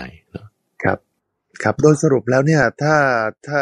พูดถึงประเด็นเมื่อสักครู่นี้ที่บอกว่าถ้าเกิดมันถึงโลกออนไลน์แล้วเนี่ยนะครับเด็กนักเรียนควรที่จะตั้งตัวตั้งตนยังไงครับให้ผ่านพ้นวิกฤตตรงนี้ไปได้แล้วก็สามารถเรียนได้อย่างมีสมาธิแล้วก็สามารถสอบอะไรผ่านได้ครับอาจารย์เรื่องที่สำคัญที่สุดเลยในเรื่องโลกออนไลน์ก็คือว่า distraction เนี่ยหมายถึงเครื่องกวนสิ่งอื่นๆคือเพราะมันแบบท่วมทับถาถมอย่างมากคุณสุพลคุณจะเปิดซูมอย่างเงี้ยคุณเปิด Facebook เนี่ยโฆษณาบานเลยโอ้โหใช่คุณเปิดไลน์เงี้ยโฆษณาบานเลยครับบางทีเนี่ยเปิดคอมพิวเตอร์ว่าจะทำงานนะครับบางทีนะสิ่งต่างๆมันมาเต้ไปหมดเลยทำให้พอผ่านไปครึ่งชั่วโมงปุ๊บเนี่ยไปดูอย่างอื่นละผ่านไป1 ชั่วโมงเพิ่งนึกได้เฮ้ยฉันจะทำงานนี่หว่ากลายเป็นไปดูเรื่องอื่นไปหมดนะว่าภาษามันเต็มไปหมดเลยพระอาจารย์ใช่แล้วเราคิดว่าบางทีผ่านไปครึ่งชั่วโมงฉันเปิดคอมพิวเตอร์แต่ฉันนี่จะมาทำอะไรนะนึกไม่ออกแล้วมันลืมไปแล้วไม่ใช่แค่เด็กอ่ะผู้ใหญ่ก็เป็นเพราะทุกวันนี้โลกออนไลน์เนี่ยทุกอย่างพยายามที่จะดึง attention ดึงการสนใจของเราไปหมดใช่ไหมทุกคนก็จะมี marketing เทคนิคการตลาดคำพูดอย่างนี้ flash header อย่างนี้ใช้สีอย่างนี้ใช้เพื่อที่จะดึงอะไรความสนใจของเราไปให้หมดดูอย่างพวกโซเชียลมีเดียก็จะมี engagement นั่นนี่โน่นอย่างเงี้ยใช่ปะใช่ครับเพื่อที่จะดึงจิตของเราไปแค่เราป้องกันข้อนี้ได้เนี่ยนะคุณจะเรียนเก่งขึ้นมาทันทีซึ่งข้อนี้คืออะไรมันไม่ได้ยากคุณสมบัติมันคือสมาธิไงครับสมาธิคือความที่จิตเป็นอารมณ์เดียวจดจ่ออยู่ในเรื่องใดเรื่องหนึ่งไม่หลีกหนีเพลินไปเรื่องอื่นๆใดๆที่มันไม่เกี่ยวข้อง ครับแค่เนี้ยจิตเราเนี่ยจะสามารถที่จะเรียนเก่งขึ้นมาได้แน่ไม่ใช่แค่เรียนนะทำงานด้วยอย่างมีประสิทธิภาพเพราะฉะนั้นต้องฝึกสมาธิจะฝึกสมาธิได้ไงสติต้องมาก่อนเลยมีสติแล้วถึงจะมีสมาธิได้ครับถามว่าจะมีสติได้ไงคุณต้องสำรวมอินทรีย์เห็นสิ่งใดได้ยินสิ่งใดพยายามจะมาระลึกถึงลมหายใจหรือว่าระลึกถึงพุทโธฝึกให้จิตของเรามีกำลังในสติแล้วเนี่ยพอถึงเวลาที่มันมีเครื่องกวนนั่นนี่ปุ๊บเราจะสามารถโฟกัสได้สมาธิมันจะเกิดซึ่งอันนี้สำคัญว่าพอเราฝึกทั้งออฟไลน์ออนไลน์ในเวลาออฟไลน์คุณก็ฝึกสมาธิไปเล่นกีฬาบ้างอ่านหนังสือบ้างพอเวลาออนไลน์ปุ๊บคุณก็จะไม่ถูกดึงไปทางนั้นทางนี้บ้างมากเกินไปสามารถที่จะมาโฟกัสกับงานโฟกัสกับการเรียนได้มันจะมีประสิทธิภาพทั้งออนไลน์ออฟไลน์ครับไงพอฟังดูง่ายพระอาจารย์สติก็คำสั้นๆสมาธิก็คำสั้นๆแต่พ่อแม่จะฝึกลูกยังไงครับตั้งต้นให้เขามีทั้งสติแล้วก็มีสมาธิในการเรียนเพราะว่าเด็กบางคนก็สมาธิสั้นแล้วก็บางทีเนี่ยเสียงยั่วเย้าแล้วก็ภาษามันเยอะเหลือเกินฮะตั้งต้นกันยังไงดีครับที่จะทำให้ลูกเราหรือตัวเราเองเนี่ยแหละที่จะทำให้มีสมาธิแล้วก็มีสติครับอาจารย์ตั้งต้นยังไงครับเริ่มยังไงดีเริ่มระเบียบวินัยถ้าเรามีระเบียบวินัยเนี่ยฝึกได้แน่เพราะว่าสมาธิใช่อยู่นี้คุณสมบัติว่ามันเป็นคำพูดสั้นๆแต่ว่ามันมีคุณมากมันฝึกได้ทีนี้จะฝึกได้มันต้องทำเป็นรูทีนมันจะต้องมีระเบียบวินัยเช่นว่าเราจำกัดเวลาเอาไว้คุณเล่นนี้นะแต่แค่30 นาทีครึ่งชั่วโมงจำกัดเวลานี่มีระเบียบคุณมีรูทีนชัดเจนแน่นอนตื่นมาทำอันนี้ต่อไปทำอันนี้เวลานี้ออกกำลังกายเวลานี้เก็บข้าวของเนี่ยถ้าเรามีระเบียบวินัยตัวนี้จะเป็นตัวที่เราฝึกได้เพราะว่าเราจะไม่ได้อยู่ออนไลน์ตลอดเวลาใช่ไหมครับในขณะเดียวกันเวลานี้ทำอันนี้เวลานี้ทำอันนี้ปุ๊บมีตารางเวลาแน่นอนเนี่ยมันคือระเบียบวินัยนั่นคือสติแล้วคุณรู้ถึงได้ว่าอันนี้ฉันต้องทำอันนี้ฉันต้องทำอันนี้สติเนี่ยมันมาตรงนั้นมันมาตรงนั้นเลยโดยอัตโนมัติโดยไม่ได้ฝืนทีนี้พอทำไปโดยอัตโนมัติเนี่ยมันเป็นธรรมชาติไปพอเป็นธรรมชาติไปปุ๊บเวลาเรียกมาใช้งานเนี่ยมันเรียกมาใช้งานได้ง่ายไม่ได้ฝืนธรรมชาติไม่ได้ต้องบอกว่าทรมานอะไรไม่เป็นเพราะฉะนั้นระเบียบวินัยจะเป็นตัวสำคัญซึ่งการฝึกระเบียบวินัยไม่ได้ยากนะคุณสมบัติบางคนคิดว่าฉันต้องไปเป็นทหารจะต้องมีคนมาคอยบังคับคือมันไม่จำเป็นเอาแค่ว่าเรามีรูทีนของเราที่ชัดเจนเช่นตื่นเวลานี้ก็ให้มันตื่นเวลานี้ได้ทุกวันเวลานี้ทำอันนี้เอาแค่นี้ค่อยๆสอดแทรกไปทีละ1ทีละ2นิสัยต่างๆเนี่ยจะเป็นตัวสะสมให้เราเป็นคนมีระเบียบวินัยซึ่งจะเป็นตัวสะสมให้เรามีสติสัมปชัญญะก็จะเป็นตัวสะสมให้เรามีสมาธิได้ครับไม่ยากทำได้ให้มีระเบียบวินัยเขาเรียกว่าต้องมีเป้าหมายแล้วก็หมั่นฝึกอะไรพวกนี้นะฮะก็จะทำให้สิ่งต่างๆแรกๆเนี่ยก็ฝืนหน่อยนะแต่ว่าหลังๆเนี่ยเราก็จะผ่านไปได้นะคือหน้าที่ของฆราวาสกับภิกษุเนี่ยอาจจะดูแตกต่างกันภิกษุเนี่ยก็รักษาศีลแล้วก็ปฏิบัติธรรมแล้วก็มีการเผยแผ่ธรรมะให้กับพุทธศาสนิกชนแต่เมื่อเราเป็นฆราวาสแล้วผมมองนะอันนี้มุมของผมคิดว่าเราควรจะทำหน้าที่ของเราให้ดีที่สุดถ้าเราทำงานปุ๊บเราก็ต้องเป็นถ้าเราเป็นเจ้านายเราก็ต้องเป็นเจ้านายที่ดีเราเป็นลูกน้องเราก็เป็นลูกน้องที่ดีนะครับแล้วก็มันปฏิบัติให้สอดคล้องในศีลแล้วก็ในธรรมให้ได้มากที่สุดเนี่ยใช้ชีวิตอยู่ในความไม่ประมาทแล้วก็เบียดเบียนคนให้น้อยที่สุดตรงนี้แหละผมว่าเราก็มองว่าตรงนี้แหละที่จะทำให้ทุกสิ่งทุกอย่างมันก็จะผ่านไปได้แล้วก็ทำให้ชีวิตเราเนี่ยเขาเรียกว่าดำเนินชีวิตไปได้อย่างปกติสุขนะฮะราบรื่นได้ใช่ราบรื่นได้เพราะว่าคือบางทีคนก็มองว่าโลกสวยฉันต้องปฏิบัติตามศีล 5ทั้งหมดอันนี้ผมพูดตรงๆนะสำหรับผมเนี่ยศีล 5บางทีก็ไม่ได้ทั้งหมดหรอกแต่ว่าก็ต้องพยายามรักษาให้ได้เยอะที่สุดแล้วก็ให้ได้มากที่สุดเข้าไว้นะฮะอันนี้ก็คือเป็นหลักการนะอันนี้ในมุมมองฆราวาสที่คืออย่างนี้สิทุกคนอย่างพระอาจารย์เนี่ยครับคนที่จะมาชวนพระมหาไพบูลย์ไปดื่มเหล้าหรือกินข้าวเย็นเนี่ยไม่มีเลย ไม่มีใครแบบใครจะชวนพระไปกินเหล้าอาจารย์นี่ไงเพราะว่าอยู่ที่ว่าเราคบใครหรือว่าเราเกี่ยวข้องกับใครถามว่าคนที่เขารักษาศีลห้าได้100%เป๊ะในโลกนี้ทุกวันเนี่ยเอาคนไทยเนี่ยมันมีอยู่คุณสมบัติมีอยู่เราก็อยู่ที่ว่าเราคบกับใครเราจะเปลี่ยนแปลงชีวิตเราเป็นแบบไหนประเด็นมันคืออย่างนี้ว่าโอ้ยทำไมฉันจะต้องมาเปลี่ยนแปลงอะไรมากมายฉันก็แบบอยู่ของฉันชิวๆไปเฉยๆไปอย่างเงี้ยนะคือก็ต้องบอกว่ามันคุ้มกันเพราะศีลเราไม่ได้จะเอาตรงศีลนะคุณปฏิบัติศีลคุณไม่ได้จะเอาศีลคุณปฏิบัติศีลเนี่ยคุณจะเอาสมาธิคุณปฏิบัติสมาธิคุณปฏิบัติสมาธิคุณไม่ได้จะเอาสมาธินะคุณจะเอาปัญญาครับคุณปฏิบัติปัญญาเนี่ยคุณไม่ได้จะเอาปัญญานะจะเอานิพพานโอ้ยแต่ว่าถ้าตอนที่ยังไม่มีศีลแล้วจะไปคิดถึงนิพพานเนี่ยโอ้มันไกลกันอย่างกับฝั่งมหาสมุทรคนละซีก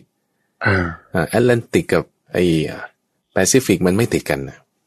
คือมันเหมือนการที่เราจะเดินขึ้นไปที่สูงเนี่ยมันก็ต้องเป็นสเต็ปเป็นบันไดแต่ละขั้นไม่ใช่ว่าก้าวกระโดดไปปุ๊บนะฮะเพราะฉะนั้นเราต้องรู้ว่าขั้นตอนในการไปถ้าเราไม่เห็นค่าของผลที่มันจะได้รับเนี่ยก็ไม่รู้จะทำไปทำไมมันไม่มี motivation ไม่มีการแรงจูงใจจะถามว่าคนที่เขาเล่นหวยเขามีอะไรเป็นแรงจูงใจโอ้ฉันได้เงินทองแต่ใช้ใจนั่นนี่ไงอยากรวยอยากสบายแต่เขาไม่ได้เห็นอานิสงส์ของศีลว่าจะเป็นอะไร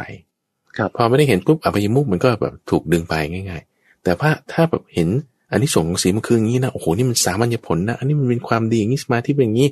โอ้ยหวยจะคิดก็ไม่คิดเล่าครับเข้าใจไหมเขาก็จะมารักษาศีลได้อย่างดีเต็มที่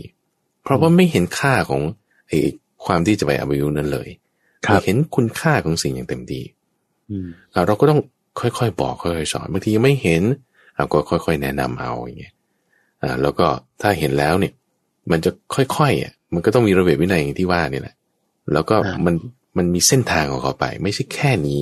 ยังมีต่อไปยังมีต่อไปอีกคุ้มค่ากว่ากันครับก็คือการใช้ชีวิตในโลกทุกวันนี้เนี่ยก็จะต้องมีทฤษฎีหรือหลักการเนี่ยแหละคือหลักธรรมะเนี่ยแหละแล้วก็นำไปสู่การปฏิบัติเนี่ยคือการที่มีสติถือว่าเป็นสิ่งที่สำคัญบางครั้งเนี่ยการที่เราทำผิดทำอะไรไม่ดีไปบ้างเนี่ยขอให้เรายับยั้งชั่งใจแล้วก็มีสติเนี่ยก็จะทำให้เราสามารถผ่านเรื่องราวเหล่านี้ไปได้นะครับสำคัญคือต้องมีสติคือบางทีเนี่ยผมก็เป็นเหมือนกันพระอาจารย์บางทีก็ไปแล้วปุ๊บแต่คือยับยั้งมาได้มีสติให้เราไม่น่าเลยแต่ผมก็มองของผมนะว่าโอเคผมก็มีสติแล้วที่ผมจะสามารถที่จะรู้ว่าสิ่งที่ผมทำเนี่ยเป็นสิ่งที่ไม่ถูกต้องและวันหลังเนี่ยเราก็จะไม่ทำในสิ่งนี้เพราะถ้าสิ่งนี้เป็นสิ่งที่ไม่ถูกไม่ควรไม่ชอบวันหลังเราก็จะไม่ทำอันนี้ผมว่าตรงเนี้ยมันก็จะทำให้เรามีสติแล้วก็มีความคิดแล้วก็เป็นบุญกับตัวเรามากยิ่งขึ้นสำคัญคือเราก็อย่าไปบีบเบียนใครแล้วก็ควรที่จะมีลมหายใจเพื่อคนอื่นเขาบ้างนะในโลกทุกวันนี้เนี่ยคือการใช้ชีวิตที่ดีแล้วก็ประเสริฐเนี่ยก็ควรที่จะทำประโยชน์ให้กับคนอื่นๆบ้างนะมีลมหายใจเพื่อคนอื่นบ้างอย่ามีลมหายใจเพื่อตนเองเพียงอย่างเดียวนะครับมาดูเรื่องสุดท้ายมีเรื่องที่เป็นมุมมองแล้วก็อาจจะเป็นสิ่งที่เศร้าสลดนะเพราะว่ามีเรื่องของข่าวในสัปดาห์ที่ผ่านมาคือมีพ่อเฒ่าเนี่ยวัย83ปีเขาก็ไปทำเรื่องเศร้าสลดไว้เขาไปมอบตัวที่โรงพักเลยครับถือปืนไปมอบตัวกับตำรวจบอกว่าสารภาพเลยตนเองเนี่ยยิงลูกชายตายที่บ้านเพราะลูกชายติดยาแล้วไม่เท่านั้นทำร้ายพ่อก็คือตัวเขาเพราะว่าไม่เงินไปเสพยาแล้วก็ไม่ใช่ว่าครั้งแรกคุณพ่อคนเนี้ยทนทุกข์ทรมานมา30กว่าปีแล้วครับกับลูกคนนี้ถูกทำร้ายร่างกายมาตลอด30ปีวันนี้ทนไม่ไหวยิงลูกเสียชีวิตคุณพ่อวัย83คำถามอยู่ที่ว่าเหตุการณ์เศร้าสลดแบบนี้พระอาจารย์มีมุมมองยังไงครับอาจารย์โอเคในการครองเรือนคุณสุพลมันจะต้องเกี่ยวข้องด้วยคนด้วยของด้วยการงานเนี่ยมันมีแน่ทีพอเกี่ยวข้องด้วยเรื่องพวกนี้มันก็จะมีภัยที่เกิดจากสิ่งนี้มากระทบภัยที่เกิดจากคนภัยที่เกิดจากของอันนี้ก็จะมีตามมาเพราะฉะนั้นเนี่ยการครองเรือนจะให้แบบว่าปลอดภัยรักษาได้พอดีพอร้ายเนี่ย ก็ต้องมีศีลทีนี้ถ้ามีการผิดศีลเช่นการเสพอบายมุขคือยาเสพติดอย่างนี้เป็นต้นเนี่ยมันผิดศีลอยู่แล้วก็จะทำให้มีปัญหาเหล่านี้ตามมาคือเรื่องน่าสลดเนี่ยจะเกิดจากการผิดศีลทั้งสิ้นไม่ว่าจะเรื่องชู้สาวเรื่องยาเสพติดเรื่องการขโมยของมันจะมีการผิดศีลเข้ามาเกี่ยวเสมอเพราะฉะนั้นท่านจึงสอนเอาไว้ว่าศีลอย่างน้อยเรารักษาให้ดีทีนี้ที่ต้องมาดูกันต่อไปก็คือว่าเด็กมันบริสุทธิ์มาตั้งแต่แรกแล้วทำไมอยู่มันไปผิดศีลได้มันก็ต้องอยู่ที่การอบรมสั่งสอนอยู่ที่เพื่อนพ่อแม่หน้าที่สำคัญก็คือให้ลูกตั้งอยู่ในความดีห้ามลูกเสียจากบาปลูกก็ต้องรู้จักคบเพื่อนดีเพื่อนไม่ดีพ่อแม่ก็ต้องรู้จักเตือนอันนี้ก็ต้องรู้จักบอกสอนถ้าจะมาสอนตอนโตก็เนี่ยเขาใช้ลูกปืนสอนมันเป็นเรื่องที่สลดไงแต่ถ้าสอนตอนเด็กๆคุณใช้อะไรสอนใช้ไม่เรียวสอนเดี๋ยวนี้ห้ามตีใช่ไหมก็ค่อยๆพูดบอกสอนเอาก็ต้องมีการบอกสอนอย่าเอาความไม่ดีไปสอนแต่เอาความดีสอนความไม่ดีเนี่ยห้ามเช่นว่าถ้าเราจะให้เขาตั้งอยู่ในความดีแล้วเราจะด่าเขาก่อนทำร้ายเขาก่อนนั่นคือความไม่ดีนะด่ากันทำร้ายกันเนี่ยไม่ดีในนามของความดีฉันขอทำไม่ดีก่อนมันย้อนแย้งไงมันย้อนแย้งเพราะฉะนั้นเวลาที่เราจะสอนลูกเนี่ยไม่ใช่ไปด่าไปว่าไปตำหนิติเตียนไม่ใช่คือถ้าด่าว่าตำหนิติเตียนเนี่ยนั่นเป็นการแสดงตัวอย่างที่ไม่ดีละก็จะไม่จิตใจคนน้องไปในทางไม่ดีแต่ว่าเราต้องรู้จักที่จะบอกในทางที่ว่าข้อดีเป็นยังไงต้องรู้จักพูดดีๆมันก็จะค่อยไปได้เพราะพอเหตุการณ์มันเกิดเป็นอย่างนี้ก็เลยทำให้เป็นเรื่องที่เป็นคติสอนใจตัวลูกเองก็ควรจะตั้งอยู่ในศีลตัวพ่อเองก็ควรจะตั้งอยู่ในศีลปัญหานี้มันจะไม่เกิดทีนี้มันเกิดแล้วเราก็มาดูในตัวเราว่าเรามีศีลไหมเรามีการสอนที่ถูกต้องไหมก็จะค่อยปรับเปลี่ยนสังคมให้ดีขึ้นได้เนาะเจ้าค่ะครับเอาละครับนี่ก็คือเรื่องราวที่นำมาฝากกับท่านผู้ฟังนะครับในรายการธรรมรับอรุณในเช้าวันจันทร์เรื่องของสมการชีวิตนะฮะที่นำเรื่องราวของสถานการณ์ต่างๆนะในบ้านเมืองนะครับแล้วก็นำหลักธรรมะมาปรับใช้ต่างๆให้ผู้ฟังทุกท่านนะครับได้เห็นมุมมองต่างๆที่กว้างขึ้นนะครับไม่ได้ว่ามุมมองแต่เรื่องของการเมืองแล้วก็สถานการณ์ปัจจุบันเพียงอย่างเดียวหลักการธรรมะอะไรหลายๆอย่างครับเป็นสิ่งที่มีคุณค่านะครับและสิ่งที่มีคุณค่าเป็นอย่างยิ่งเลยก็คือว่าเราจะสามารถนำหลักธรรมเหล่านี้ไปใช้ในการดำเนินชีวิตของเราได้นะครับเอาละครับวันนี้เวลาของทางรายการธรรมะรับอรุณเนี่ยหมดลงแล้วครับทรงพลชูเวศและพระมหาไพบูลย์อภิปุโนจากวัดป่าดอนไหโศกจังหวัดอุดรธานีลาท่านฟังไปก่อนพบกันใหม่ในครั้งหน้าสวัสดีครับเจริญพร